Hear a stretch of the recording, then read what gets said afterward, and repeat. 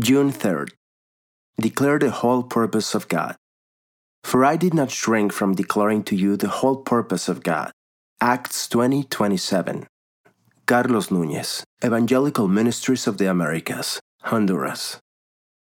Honduras is a country full of prosperity gospel preachers and supposedly miraculous healings. An emotionally based gospel is taught, and the preaching of God's word is replaced with entertainment like Christian concerts. True exposition of the Bible is absent in most churches. It's urgent that God's people pay attention to Paul's declaration in Acts and treat it with all seriousness. This passage defines biblical ministry for all godly men with its solemn central message. The whole purpose of God is to be declared. God's word is to be proclaimed. The Apostle Paul was committed to serving God with his whole being, even if it meant giving up his freedom and his life.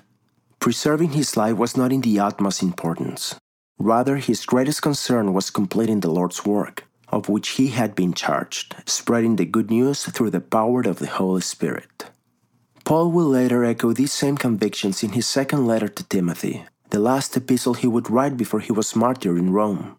Paul wrote it to his beloved companion and young pastor Timothy, who needed to follow Paul's example. The mandate to preach God's word comes from God himself, and he has commanded his shepherds to proclaim all of his word. The responsibility of a pastor and teacher is to explain the meaning of Scripture to believers and unbelievers so that they might know and understand what God desires. Thus, shepherds are under God's watchful eye, and he looks at how we treat his word. Pray that God would raise up more faithful pastors in Honduras and in the place where you live.